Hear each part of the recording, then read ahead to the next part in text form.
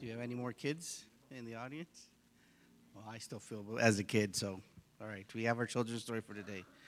Our story is just to give you a bit of background. How many of you are from Chicago? Any raise your hands? Most of you are from Chicago. Chicagoland is still considered in the suburbs, right? Well, our story takes place back in 1973 in Chicago. Now, just to give you a little bit of background of Chicago, I grew up in Chicago, and it has changed a lot, especially all these neighborhoods and how Chicago has actually grown into a very beautiful city. But back then, if you came to Chicago and you were an immigrant, how many know what an immigrant is? Okay, immigrant, somebody comes from another country and you're living here. But the harder part about being an immigrant is speaking the language, right?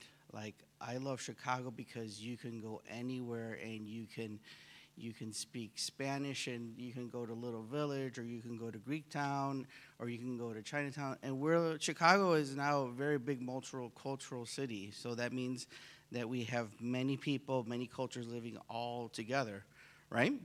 So, but back 40 years ago, it was very hard. It was very hard even for people that did not understand English. So you understand English, right? Absolutely, you understand English.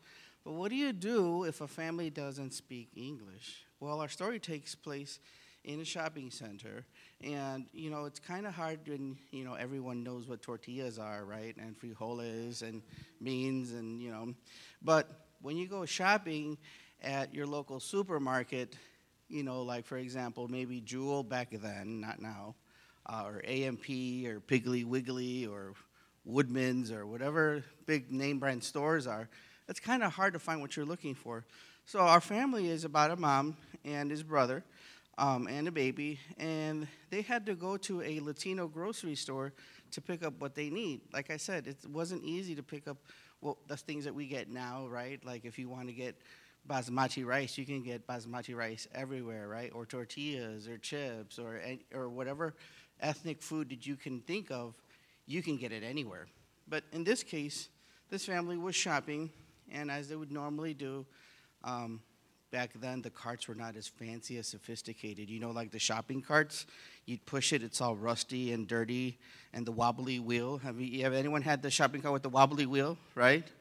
Right, and you're pushing it, and you're trying to go left, and it goes right. And anyway, so the family was going down the aisle, and they would pick up, their groceries and putting their beans and tortillas and lettuce and tomato. And all of a sudden, the mom actually puts the baby in the cart, and as they're usual, they would go down each and every aisle, going through the whole store.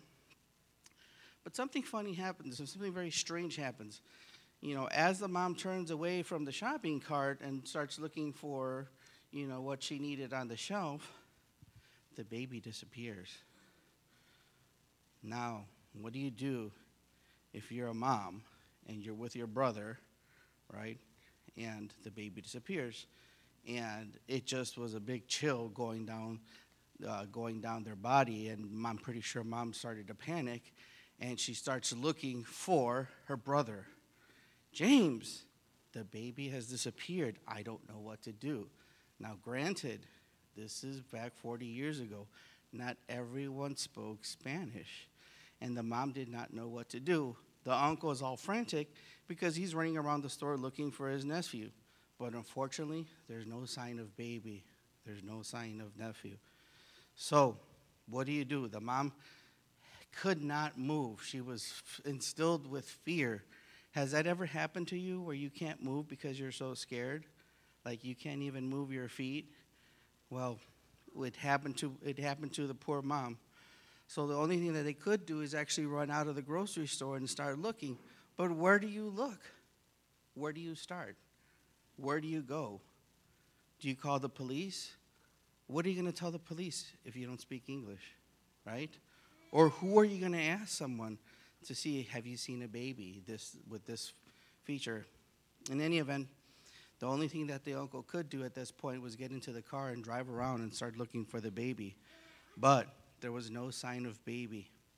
Baby was gone. So It could be the baby was about 1 year old, so it's very hard for the baby to actually walk around. So our story tells us that the uncle got into the car, but then he heard this little voice, and he said, "Turn here."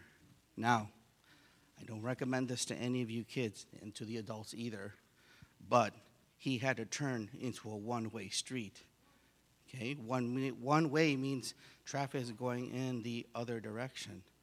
Okay, but he heard the voice and he said, "Turn here."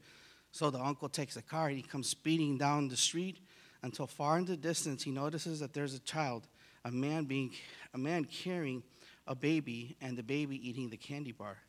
Soon the uncle pulls up, and mind you that no English.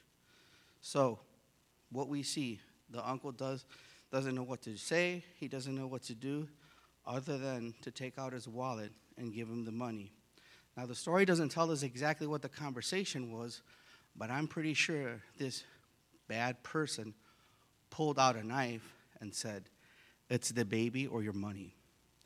Soon enough, there was an exchange, and finally the uncle was able to take back his nephew back to his sister, back to mom.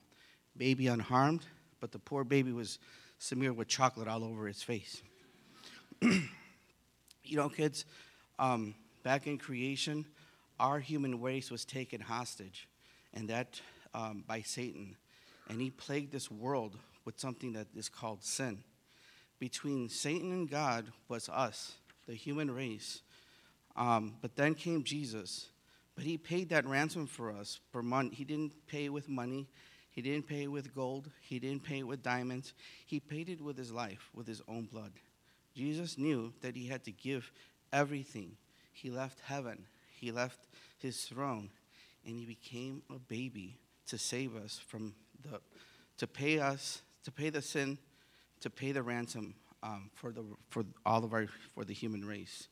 You know, the lesson that I learned from this was that God has a purpose for everyone. The Bible says us that he knows us even before we were created, right? And then number 2, God gave everything to save you and me and humanity, right? He gave us his only son, like John 3:16 says, "For God so loved the world that he gave his only begotten son, so whoever believes in him shall not perish and have everlasting life." I'm thankful for God for taking care of me. If you haven't figured out the story, the baby was actually me.